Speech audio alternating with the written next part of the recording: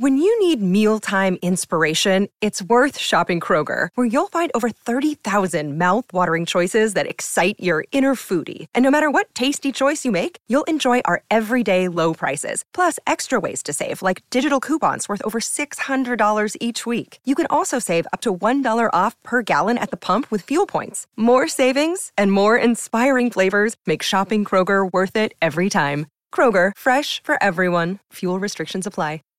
Save big on your Memorial Day barbecue, all in the Kroger app.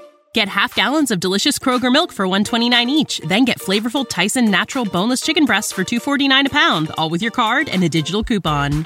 Shop these deals at your local Kroger today, or tap the screen now to download the Kroger app to save big today. Kroger, fresh for everyone. Prices and product availability subject to change. Restrictions apply. See site for details.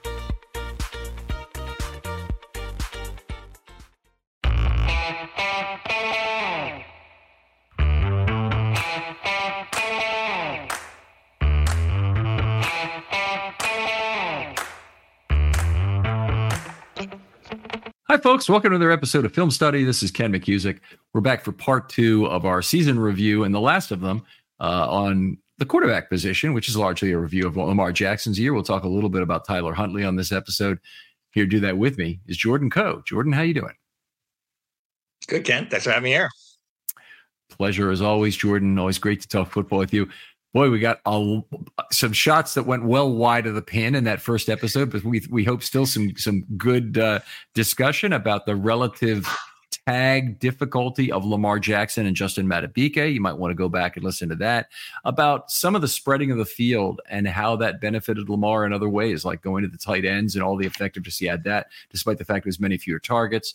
Jordan talked a little bit about running back injuries being one of the reasons why the Ravens couldn't be the kind of dominant steamrolling offense they were in 2019, but more of a sputtering but yet explosive offense that still was 5th in the league in points per drive, which is good, but it's just not as great as the Ravens were 4 years ago. Talked a little bit about Todd Monken. Anyway, great listen. Go download that and take a listen to that one first here, and I'm sure you won't be out of sorts here where we're starting.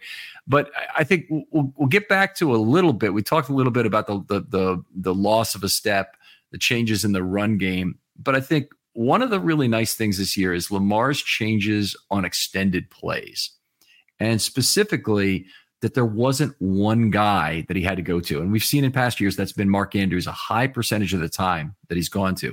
And I mean, I think we can all, if I name 6 players here, you should each have a play that comes to mind for each of these guys. But Aguilar, touchdown in the end zone on the extended play. It was like 9 seconds almost. Flowers, numerous extended plays, really became quite the target. Andrews himself, of course, still a target, of course. How about Gus Edwards on that 80-yard pass? And it wasn't the only time he found space behind the defense as a play extended. Bateman turned out to be a guy who could come back for the football, work his way all the way across the field on a couple of plays. And then Isaiah Likely. I mean, one play that I think we're all going to take from this season as a memory is Likely going up in double coverage and coming down with a football that Lamar threw under heavy duress. Yeah, that was a tremendous play against Jacksonville. The extended plays has been, Lamar's always had the capability to do that. And I think that we're in for more of that next year, because I think teams have this really difficult decision about blitzing or not blitzing. And not every team has the secondary that the Chiefs have. And so if you're going to go heavy up front and the Ravens are going to throw the ball against you, Lamar has found his way to be able to beat the blitz and do so in devastating fashion and do so quickly. The Detroit game is the one that comes to mind. Yes. They decided they wanted to bring pressure, and he just ripped them because they didn't have the secondary for it. So I guess if you've got the secondary for it, then you've got a great defense, and that's a different conversation altogether. But I think you're going to see game plans where the Ravens have their checks and they're ready, and that's another credit to Monken, having Lamar be prepared against the blitz in a way that we have not seen in years past. What does that do? It reduces the number of guys that you see rushing the passer, and then these guys they have to play contain against Lamar. They can't crash in, they can't run all the way up the field. Lamar can't know that he's run past them, right? And in those instances, he's going to burn you as well. And so if that's going to happen, Lamar's going to have 4 to 5 seconds in the pocket whenever he wants. It's almost like changing the name of the game of how much time a quarterback has before he has to get rid of the ball. Because there have definitely been moments, and I think you and I have watched games together where there have been times where they're like, Lamar, you got to get rid of the ball. And he doesn't. And then 4 seconds later, 50 yards of magic happen. And I don't think that's going away in terms of what we're going to see from Lamar in this offense anytime soon. So we just watched a Super Bowl that we didn't want to watch. And we noticed that Nick Bosa was really in charge of containing that Mahomes right on a lot of plays and trying to keep him in the pocket. What that does in order of neutralizing Nick Bosa as a pass rusher cannot be overlooked. And I think the Ravens did a really good job this year at times, really getting some good pass rushes slowed down. San Francisco was one of them in terms of forcing their guys past the pocket. And it becomes a something the tackle can really take to the bank is you can cheat towards the inside because if they're maintaining lane integrity, they really don't want to be blocked 12-6. They don't want to have to try and come back and get the quarterback. That's a recipe for Lamar having a 20-yard run. So they don't want to let that happen. And what it means is that tackle is able to cheat to the inside and defend heavier on the inside, almost force you to try and take that step outside. Then that defensive player, that edge player, doesn't know if he's being hoodwinked under the system to just basically clear a rush lane for Lamar. It was even that much more when Keaton Mitchell's on the team and you had the possibility of draws under those circumstances. And, you'd have an edge rusher who basically just could not take a chance on getting caught outside. And Mitchell caught a few teams on tape very effectively at being, over rushing basically and creating a huge level 2 opportunity for him. And he didn't miss on his level 2 opportunities this year. Yeah, absolutely. The sky is the limit for the diversity of where this offense can go. They've done a lot of things in a lot of different ways. They need to learn how to compact them in together and process them quickly and get the calls in quickly and give Lamar the discretion to be able to get everybody adjusted. If they do, the way Lamar runs the ball is just this offense at full capacity and full health should be unstoppable behind Lamar. And so it'll be very interesting to see kind of how they play those things out in 2024. But his ability to extend plays is what breaks the whole thing, because you can hold up coverage for 3.5 seconds. You can not get pressure. You can assume the pocket would break down at that point. And that's the point where defenses count on all of that happening. And so when Lamar can extend it past that's the game breaker. Most quarterbacks, they aren't better with more time. And Lamar is that rare bird who, when you include, particularly when you include the scrambles, and I'm not sure if most systems they really do include the scrambles. If they typically talk things like passer rating or this or that, but if you include the scrambles, you're getting a lot of value there that is part of having an extended play. One stat I've been a big proponent of is the forced not to pass stat, and I came up with this in 2019, and Lamar was incredibly. When you combined his scrambles and the times he was sacked, he had 5.6 yards per play on those in 2019. That includes all of his sacks, but also all of his scrambles, which is just that jaw-dropping number to me. He's still good now, but he's down to 2.6 yards. So he got sacked 37 times for 218 yards, which is not bad, especially in terms of the yards lost per sack. And then he scrambled 72 times for 498 yards. So pretty high percentage of his total yards came on scrambles this year as opposed to designed runs. But that is one element of Lamar's game that will probably never be back to the same level, no matter how well the Ravens spread the field and no matter how much they try and manipulate edge defenders in this way. There are probably going to be countermeasures put in place between spies and other things to preclude that from ever being as good again. Yeah, absolutely. Well, that, or if the Ravens can develop a passing game that goes over the top of that. I mean, the thing about spies is that it means there's one fewer pass rusher, or it means there's one fewer guy dropping in pass defense. And so that seems to be the next thing that, the Ravens got, I won't call it lucky, but there seemed to be a tendency early from some teams to not want to try and spy Lamar, and the Ravens sliced them up when they did that.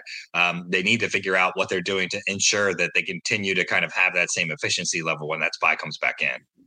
Right. The Chiefs went to 2 spies at the end of the game, a lot of 3-man rush with 2 spies. It is something the Ravens need to be prepared to deal with. But I do think some of the success of the tight ends this year probably can be attributed to that as well. You know, if you use a spy, you got to know how to use a spy. And I think what it means basically against Jackson is that spy needs to be responsible for outside contain on the side that the pocket is broken basically immediately. And it's very hard. Anticipation comes with that. And if Lamar were able to see that that's what that spy was doing irregularly, and I think that's Owasa Koromoa and Wilson, we've seen that from in the division in particular. I think if he could detect that that's going on, there's ways he could manipulate it and use the middle of the field even more. So, you know, if you're wondering, like, you know, how does that space get any more valuable to Lamar? That could be one way. All right.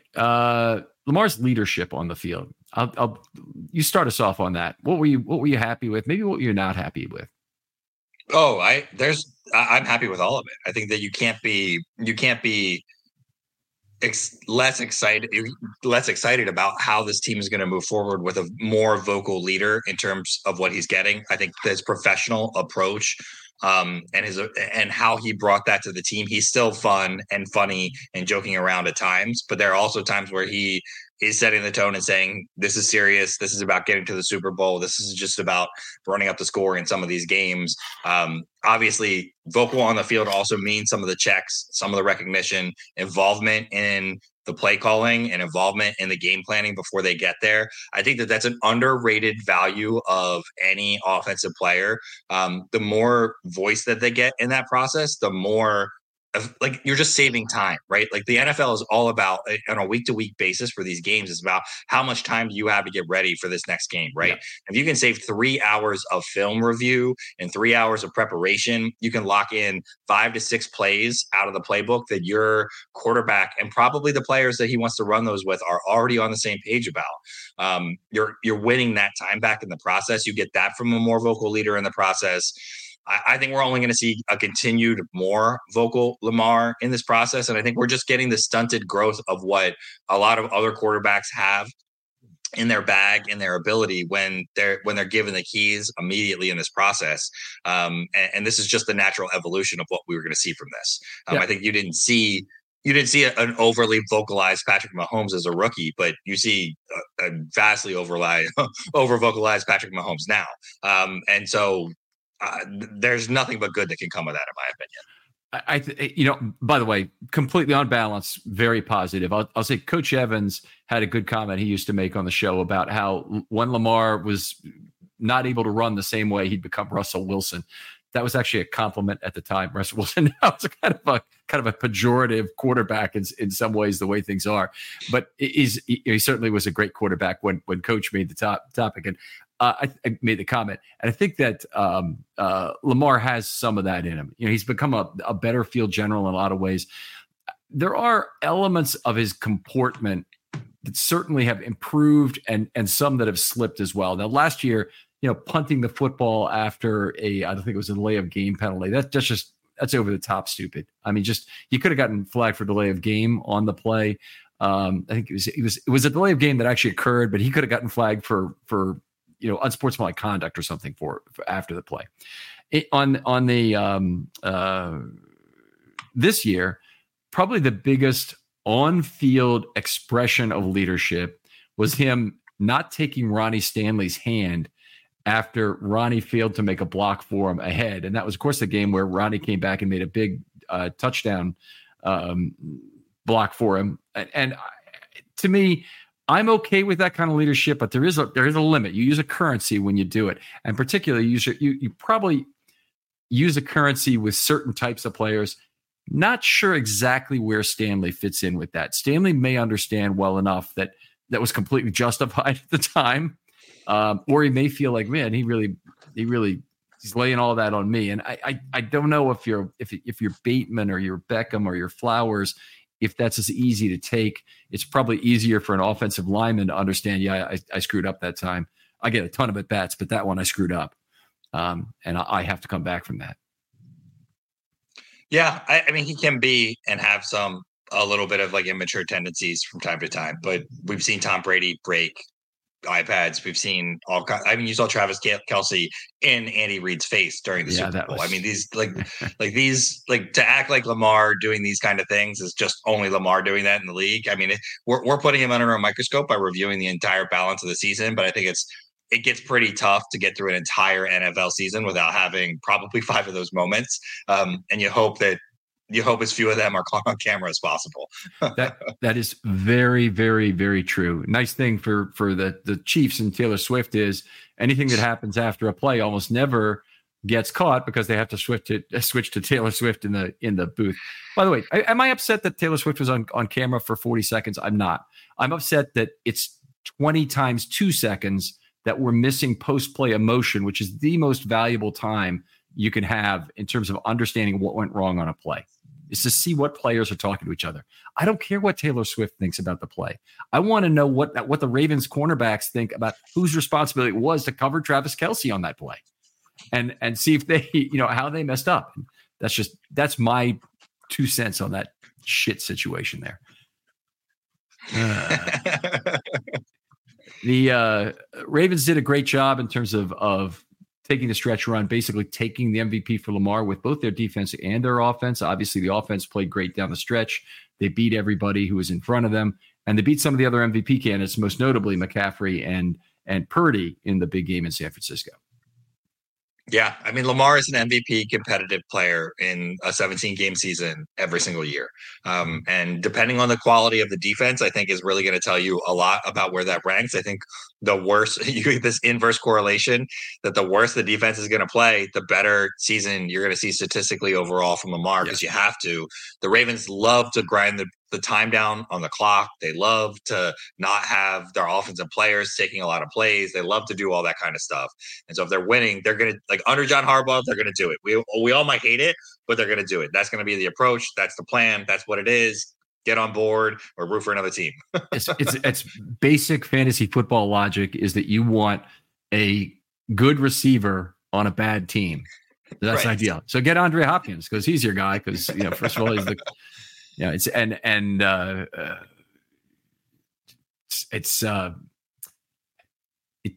the notion that Lamar Jackson needs to get a 4,000-yard season is just so stupid. Just so freaking stupid. In terms of this, we know the best thing in the world would be if Lamar plays 17 games and doesn't have a 4,000-yard season, because then the Ravens are dominating game after game.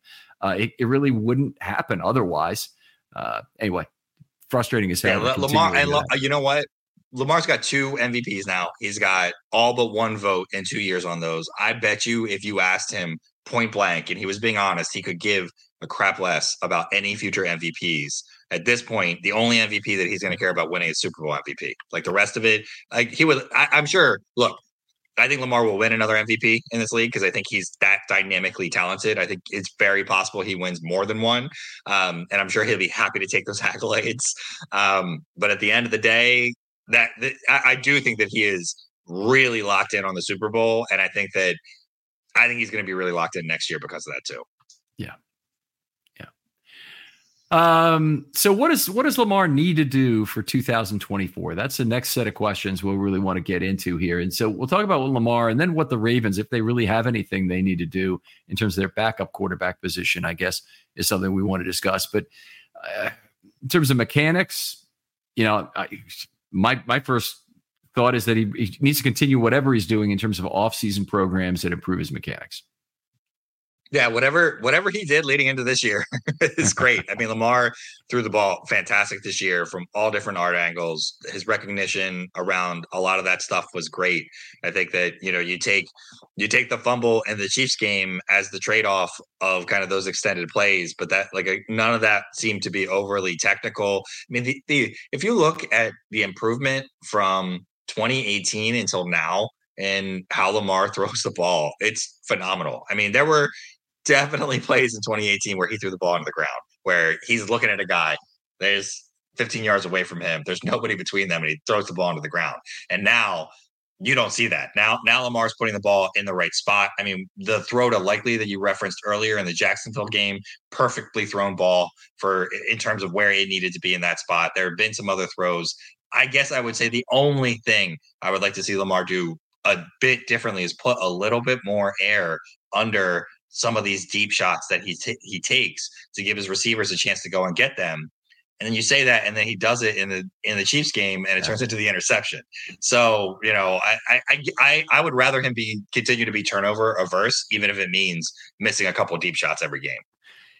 That's a great point about the deep ball, because I think, my view of this season is that's a problem really specific to the balls he throws to Bateman.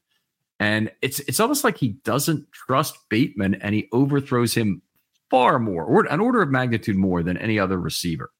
So yeah, I think it's a problem. I think Lamar has always thrown a little bit tighter of a rope in terms of those deep balls and not put timing and air under it. And so I don't think it's exclusive to Bateman, and I don't think it's exclusive to this year.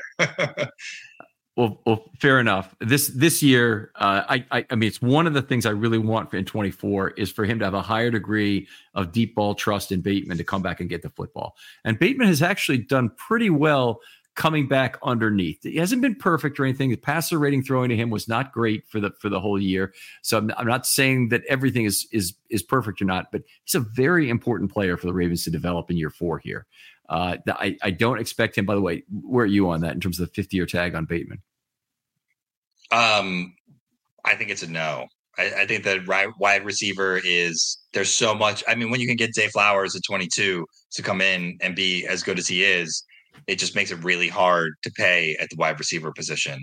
If you're going to pay Likely to stay on board as well long term, I think that's really if you've decided that you want that 12 personnel, that you want to extend Andrews and you want to get Likely and you want them to be together for kind of like a core set of like 3 or 4 years, then I think there's not cap room on the offensive side of the ball to have Bateman here. Okay. I think it's a no also, by the way. And I think Owe is a definite yes, given where the two of them are in their careers. But I did want to get your thoughts on that. Bateman, it doesn't matter whether he's going to be in Baltimore for 1 year or more than that with some sort of re-signing. So some sort of, they can still extend him after or during year 4, or even before year 4. If they really wanted to do that. I just think they have a lot of fish to tend here in terms of what they do before this season starts, and particularly during the point where Madubuike might be tagged, that they'll have to kind of work through. But I would like to see him stay a Raven. I think he could still be a very good receiver, and just the last 2 seasons, tremendously disappointed that he has not broken out to a greater degree. He's made progress. It's just, I'm tremendously disappointed.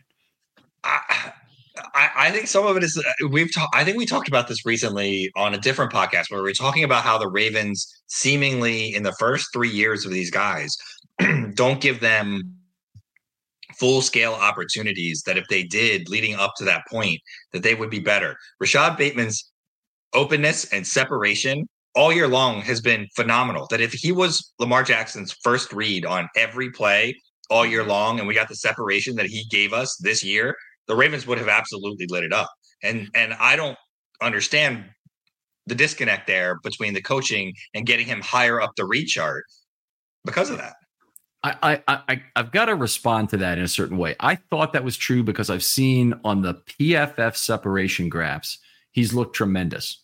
And they have that. There's some other measure of separation being used because he looks terrible on the next gen separation information. And so that's XY based. And I think the others has to use that same XY data because I don't know what else there would be to give you specific amounts of separation. So here are the possibilities. One is it could be definitional, meaning one is at the time the ball is released and the other is at the time of the catch. And so, some underneath receivers or whatever are getting different amounts of incremental separation because of the case of either of those. Tight ends really dominate the statistic, which would tell me right off that it's not really, speed or even route running based. It's mostly a case of finding soft spots in zones and things like that are a high percentage of that. It's like 6 of the top 11 are tight ends, if I recall correctly. It might be 5, but it's in that neighborhood. It's not. Zay Flowers was in the top 15 or so, but Bateman is down about the 30th percentile on the next gen stats. So something to look at. I would love to have somebody out there explain to me what the difference in definition is between these two measures of separation we're seeing, by the way, because I saw the same thing you did, Jordan, in terms of getting good separation. That's the eye test, I think, of separation when I'm watching games too. So it's not just, and when you go back and you watch the all 22. So it's not just like I've seen the same PFF stat that you have, but there are 5 to 6 times a game that Rashad Bateman is glaringly open. And he is far enough down the read chart that he's just not going to get the ball. And it doesn't even matter. And so it's just, I just don't know how a layperson like me can see that, and how the Ravens coaching staff can see that, and how they cannot figure out some way to adjust something to at least make him the quick first read, or trying it seems like one of those ones where if Lamar had a few more throws to him per game early that were easy throws and they got into a rhythm together and Lamar trusted him to look to him, they could take advantage of it. It just seems peculiar to me. Yeah. I mean, The future is a hefty responsibility and not one that we take lightly. But then taking things lightly has never been what Hefty is about. That's why we've created the Hefty Renew program that turns hard-to-recycle plastics into valuable resources like park benches and building materials. To participate, simply fill up an orange Hefty Renew bag with accepted items, tie it up, and drop it in with your regular recycling. That's it. It's that easy. It's time to rethink recycling with Renew. Particular valued resources may vary by geography. More info available at heftyrenew.com. What's the easiest choice you can make? Window instead of middle seat? Picking a vendor who sends a great gift basket? Outsourcing business tasks you hate? What about selling with Shopify?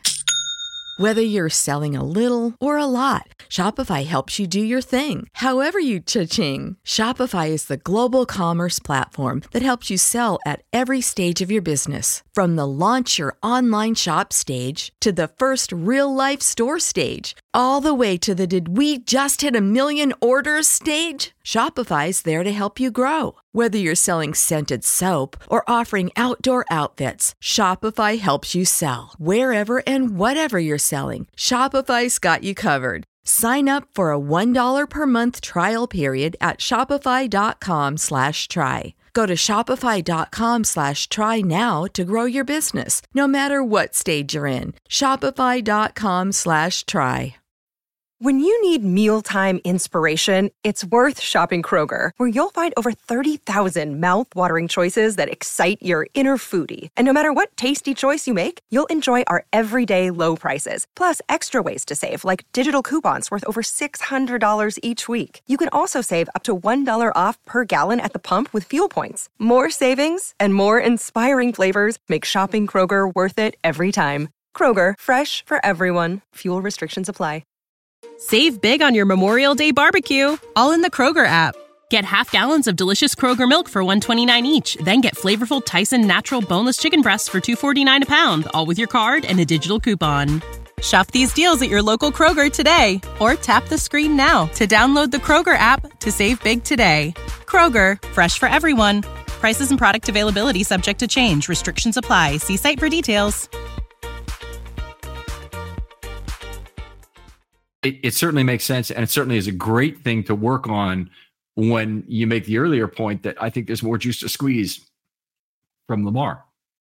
Yeah. So, one thing that's probably going to be true next year is the Ravens are not going to be playing with the lead as often, because they pretty much led every game this year until the last one. They led every game in the last 2 minutes. So,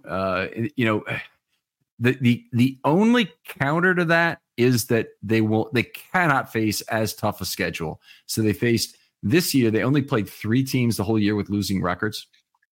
It's just incredible when you really think about that. And we know they went 11-3, 10-4, whichever it was, against teams with winning records during the regular season, and then 1-1 during the playoffs, obviously. But it's I don't think they're likely to play with the lead as often in 24. Some of that depends on what they try and do with the offense as well, and whether they are a bit more aggressive and high octane earlier in some of these situations. But I tend to agree with you. It's just, no matter what, like any combination of how you want to cut that, it's going to be hard to be that dominant. And they also have to continue to be as dominant defensively. And I think they almost certainly have to take a step back defensively somehow from being one of the greatest defenses even the Ravens have ever seen. Not the greatest, but one of the top 4 defenses the Ravens have ever had probably this year. And I don't think they're going to be able to replicate that with all the loss in personnel that they're facing right now. But their out of division schedule is not nearly as menacing looking overall when you kind of take a look at it. You got the Commanders, but Broncos, Raiders, Giants. So play the AFC Bucks. West and the NFC East, right? That's right. And then they play the Bucks as their 1 versus 1 matchup, which is the best possible 1v1 matchup.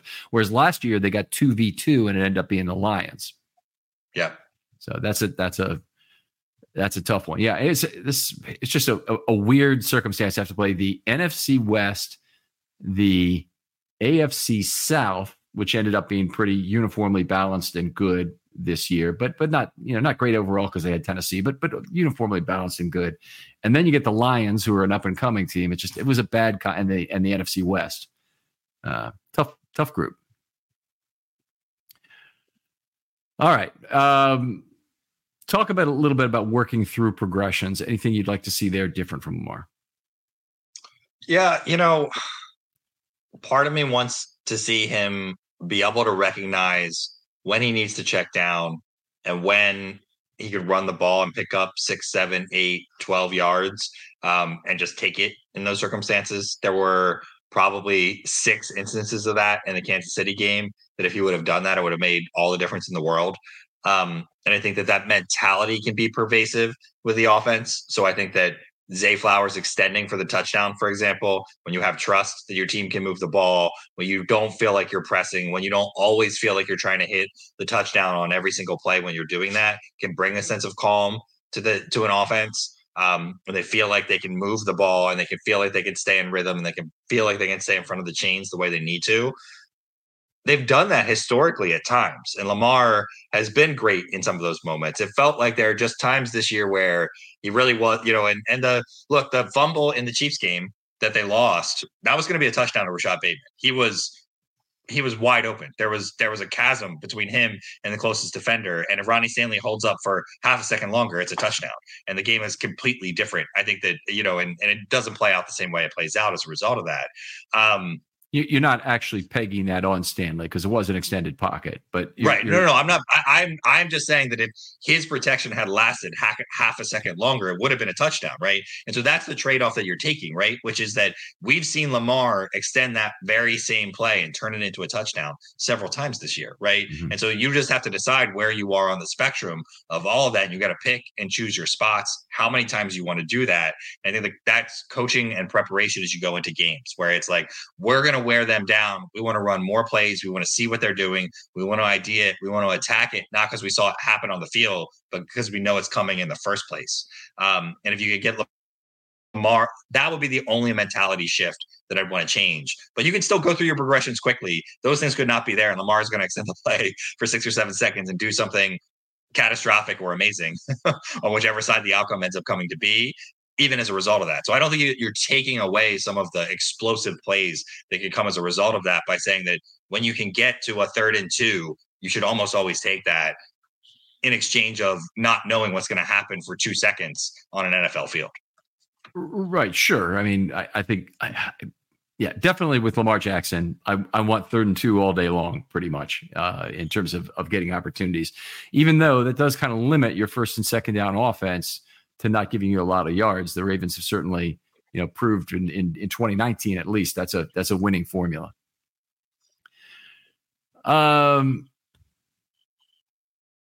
Did think that the loss of Andrews really helped him move through different progressions at different orders. So I think we saw some of that as the season progressed. It did look like Beckham was his go-to guy as the receiver for a good long while. Flowers was more of a gadget guy. Really liked the way that they changed having Flowers be a down the field threat more as the season went on.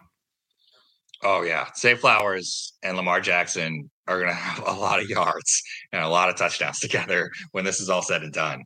I think that as he becomes the primary read for Lamar from a wide receiver perspective, with Andrews on board and with likely evolving that he has, I just, it's going to be really hard for teams to defend that. All right. Great stuff. Let's talk about game management skills a little bit. And maybe just talk about some things you'd like to see from Lamar in that way, and maybe we'll each take turns naming one. You want to start? Sure. I would like to see the Ravens run more no huddle. I know that they hate to do it because they think it runs down the clock. And there's nothing in the rules that say if you run no huddle, you have to snap the ball as soon as you get to the line of scrimmage, right? I want them to get, and I mentioned this earlier, I want them to be able to get to the line. And let's say that they are in a 2 tight end personnel like they were against the Chiefs, where they have a loaded box. They got 8 guys in the box. I want to see them split out 4 wide, put both tight ends into slot positions, force those defenders to spread out, and then give Lamar a choice to look and see if he thinks the running angles are there on a draw. If he's got the isolated pass opportunity to Likely or to Andrews, if they're going to give extra coverage there and they're going to press on the outside, is someone going to get beat over the top? Give him the time in those situations to make those adjustments and be able to flex in and out of those spaces. You've got the personnel to do it now, but you've got to get to the line of scrimmage faster. They were better about getting the calls in more quickly, but I think they've got to do an even better job of that if they really, really, really want to take advantage of it. Yeah, I mean, one of the big advantages of it, and the Patriots offense certainly understood this when they had 2 tight ends, is that you freeze the defensive personnel. And you force them to leave the personnel on the field. And if they try and switch out, you'll catch them with 12 men on the field, and it's an easy 5 yards. If you go ahead and get those guys to the line of scrimmage, just as Jordan said, you can take as long as you want to reestablish that what your formation looks like. Well, as long as you want within reason. But part of that has to come with the relay of that play has to be quick enough, or it has to be of a different nature, that all you're doing is calling a formation that basically, is like choice A or something you're saying. And everybody knows what that means in terms of formation. You go there, Lamar has 2 or 3 plays he can call at the line of scrimmage. He makes one of the calls while everybody's up there up front. And then you go ahead and run that. I would love for the offense to be run that way.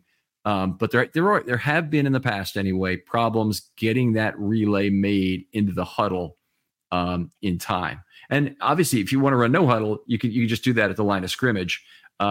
It's at times that seemed like a lot for Lamar to handle. I think he did a better job of it in 2023, but I still wouldn't say he's all the way there yet into like a Mahomes or Brady level of commanding that sort of offense. But that's also why you've got to do it quickly, because you have the offensive coordinator is allowed to be in Lamar's helmet, I think, until 12 or 14 seconds to the play clock. Mm-hmm. So it's not when they break the huddle, they break the communication. The offensive coordinator can still be in his ear as they're running to the line of scrimmage. So Lamar doesn't even have to be the one that is seeing and identifying all of that. It can be his part to see one part of it. The offensive coordinator together, they can work on that and communicate it together, get to the line of scrimmage, and then have your couple checks and what you want to do with that. So I don't think the Ravens should run. It should. I mean, the Patriots in the Gronk Hernandez era were running that all the time and running full no huddle 3/4 of the game and just keeping that pressure up on you. I don't think that's something the Ravens are going to do, but it's something that when it's not working, or when they want to catch teams off guard, or when they need to score. Like, I think there were times in this Chiefs game where I wanted to see something like that, where what felt like the push to do more was the push to throw the ball down the field more, as opposed to get to the line of scrimmage and pressure the defense more. And they've got to figure out, I think, a counter to that, and being quicker to the line of scrimmage, I think, can help them with that. Okay, I'm buying all that. I love the idea of running that. It will mean, basically no huddle or sugar huddle to probably freeze that defensive personnel. But 12, incredibly good kind of personnel to have on the field to freeze the opponent, because you can do a lot of things with 12 or 13 for that matter in terms of different ways you align that. Once you have 3 wide receivers on the field, it's pretty well set how you're going to line up. You don't have a lot of different options. So 12 is a great place to be. I'd like to see him read the defense better at the line of scrimmage. That's still something I think he's improved, but I think that could be another focus of off-season film work and some mechanical work that he might do, is to try and be loud at the line of scrimmage and be able to do that, to change the play, to be able to do it silent when you're on the road, to do all the things that you could take advantage of in terms of being an at the line of scrimmage quarterback. And I think some of that has to sync with play calling. I think we're going to see a big improvement of that this year with Monken being in year 2. Part of the reason why Reed, Mahomes, and Kelsey work so well together is the longevity of how long they've been doing it together. They're able to kind of move around, know certain formations, know certain defenses. They've had plays against certain formations and things that they've done and route combinations that they've done, they've already seen together. And so they know how to adjust to them on the fly. Some of that is just going to have to happen in games, and you're just going to have to pay the price of learning it at certain times. And if learning it in this Chiefs game a few weeks ago was the way that they did that, great. But I think that I think it will take till at least 2025 to get Lamar to the level that you're talking about, only because he was so stunted from realistically 18, 19, and 20 were years where I don't think he was being taught to read defenses like that. And not just not being taught, not putting in game situations where he learned it in the game. It gets imprinted into your memory because of what happened, right, and learn to adjust. Well, it's a fair question to ask. Has Lamar in general, his ability to lead on field, been reduced by the fact that the Ravens have almost never needed him to do so in terms of game situation? They've had so few comebacks in his career, and yet Lamar still got an incredible record. That's obviously a matter of they're just getting the lead early and keeping it. And that the statistics for Lamar having the lead at halftime are remarkable in terms of how often he's done it and how often he retains the lead from that point. It's something that obviously potentially can put you in not situations where you need to have fourth quarter game winning drives, which, by the way, really stupid way to rank quarterbacks relationally in terms of how valuable they are. The whole quarterback value to win concept is a silly one for a lot of reasons. And you've heard a lot of and even Kurt Warner, who I think is kind of dumb in terms of his criticisms of Lamar, has come out and said, he's like, I've led what would have been game winning comebacks, but the other team scored right before in not very much time on the other side of that. And that was the difference between me winning one Super Bowl and winning 2 Super Bowls. Right. And whatever that looks like. So it is very silly that it's executed that way. Yeah. This is a year where Lamar wasn't bad on interceptions, obviously, but there were still a fair amount of turnovers by the Ravens in terms of the fumbles. And, some of that we saw earlier was mesh point difficulty. And particularly had some with Justice Hill, where he got the fumble, but the ball never really got properly into the mesh point. It's still something Lamar can work on, something Hill needs to work on, something other running backs need to work on.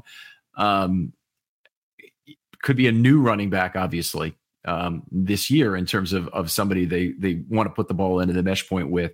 It's kind of going to be an ongoing thing as long as they're going to want to pull out of that. It's the most underrated part about the Mark Ingram era of the Ravens offense.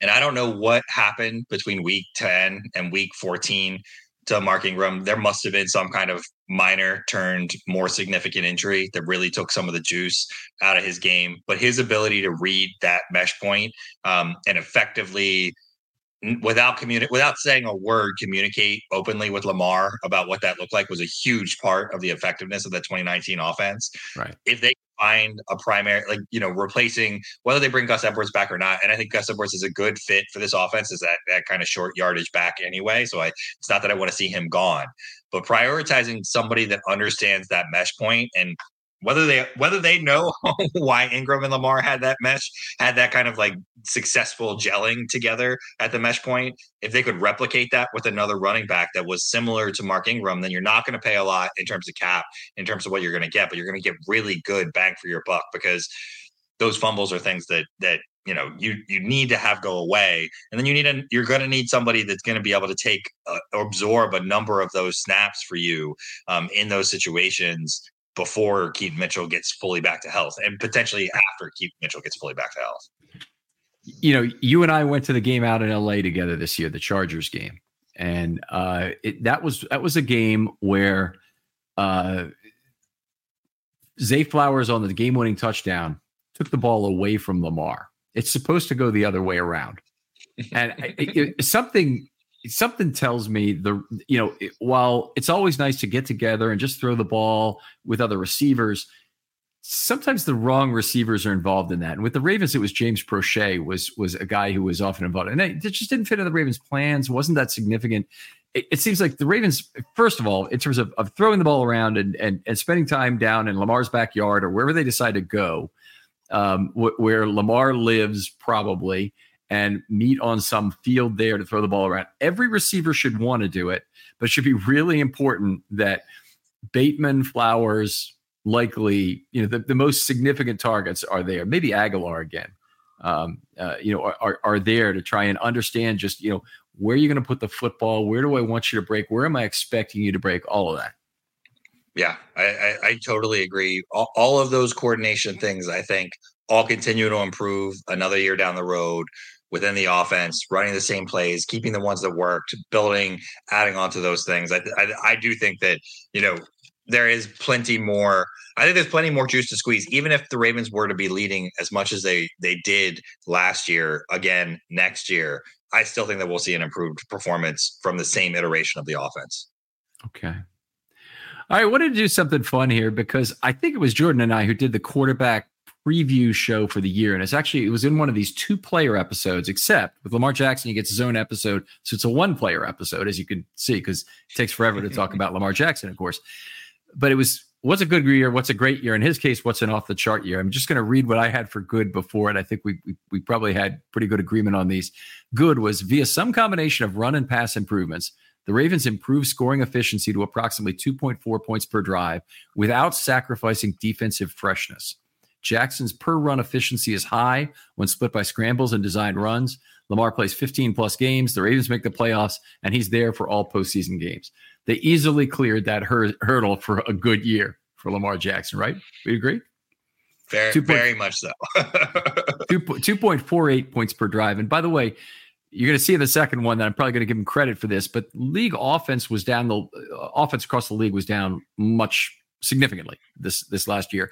So 2.48 really would have been a higher number in other years. But my great season for him was Jackson's lead the Ravens back to a points per drive of 2.65. I would say the 2.48 in 2023 points is probably worth just about that, with a good portion of the success derived from Lamar's improved distribution of the football. Lamar seamlessly handles changes in pace as needed, fast or slow. We probably got most of that. Passer rating returns to 100 plus due to reduced turnovers, better playmakers, and better scheme. Malkin and Lamar are lauded as an outstanding new tandem. We hit on pretty much all of that. Yeah, that you could have written that at the end of the season almost. I could have, minus a couple of the details of the statistics, and it falls definitely within there. Yeah, you know what? It is out there, by the way. That podcast is out there, and I know I read it word for word because that's why I did a lot of these. Is the off the charts one I have is we get into long, heated debates about which was Lamar's greatest season, 2019 or 2023, with 2023 fans pointing to playoff success as the tiebreaker. So unfortunately, without hoisting the Lombardi, I don't think the Ravens can do that. And they did win a playoff game. That was something. It was a step forward, I think, in some ways to win a divisional game. But I still don't think there's any question about whether 2019 or 23 was the greater year. Yeah, I think that the 2019 offense also, when you look at it collectively in terms of their performance, that, again, if Lamar would have been a unanimous MVP this year, I would have been happy about it, but thought that there certainly was a case to be made to vote for somebody else. Yeah. And that would have been okay if somebody had. So, as you look at it in kind of like this broader instance, yeah, I think it wasn't his greatest season. But, I guess the semantics of the term off the charts, it certainly, if we got the level of performance that we get from Lamar this year for every year for the rest of his career, we're going to be very, very happy as Ravens fans. Obviously. Yes. Yeah. There will be going to be multiple MVPs and multiple Super Bowls that are going to be on the mantle as a result of that. So I think, was it better than 2019? No. Was it off the charts in that regard? Right? Like you and I would trade our souls to get this performance from Lamar Jackson for the rest of his entire career on the Ravens team, right? So in that sense, how can that not be off the charts? Yeah. All right. Well, now one area we didn't hit on so far was the backup quarterback situation. Where are you on Tyler Huntley and whether or not the Ravens maybe need to reset with a younger guy? I'm good with a reset, and I think the Ravens are geared up for a reset. That's why they signed his name is escaping me. The guy from the Patriots. Malik Cunningham. Malik Cunningham. The other Malik.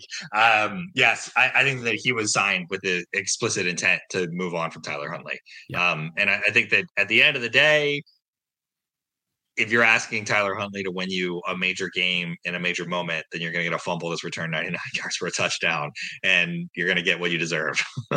Unfortunately, another game we went to together that is very forgettable.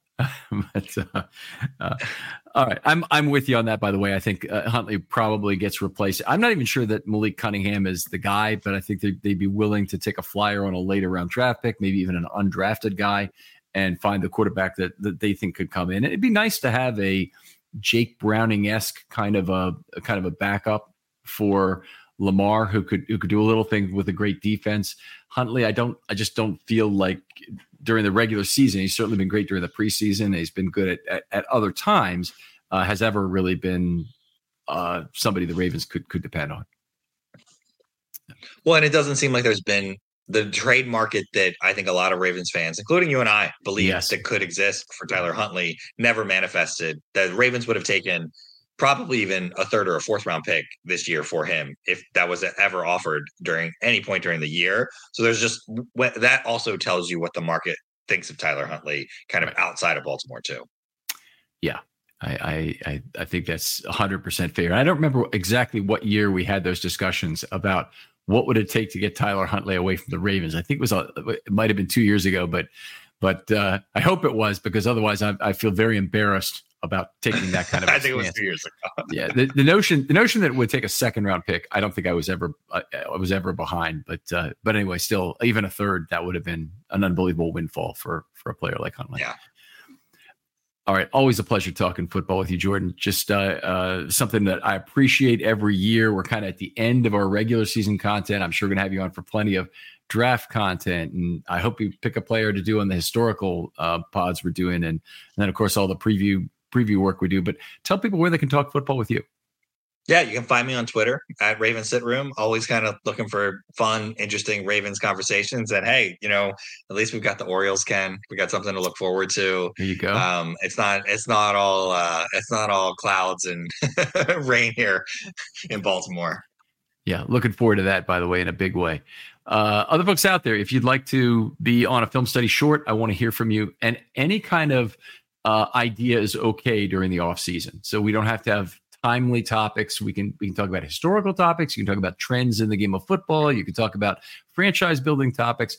You can have multi-part topics if you want to talk about things that involve evolution or are larger in nature.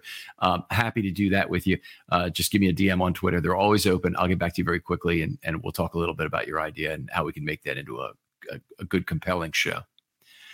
Jordan, thanks again for coming on. Glad to be here, Ken. Thanks for having me. We'll talk to you next time on Film Study.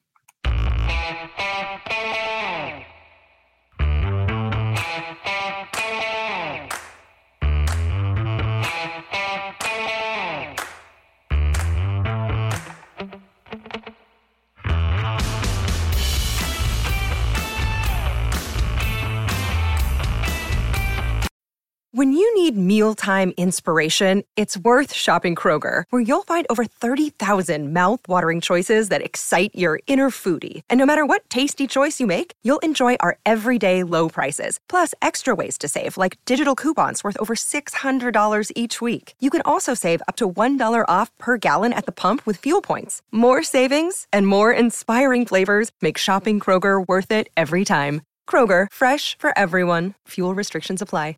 It's lunchtime at Tim Hortons, and we're serving up a special deal just for you. Our new $5.99 lunch deal includes your choice of any lunch sandwich and a side of crunchy kettle chips. Because what's lunch without a little crunch? And the sandwich choice is all yours, like a ham and Swiss, Chipotle chicken wrap, BLT, and more, made to order just the way you like it.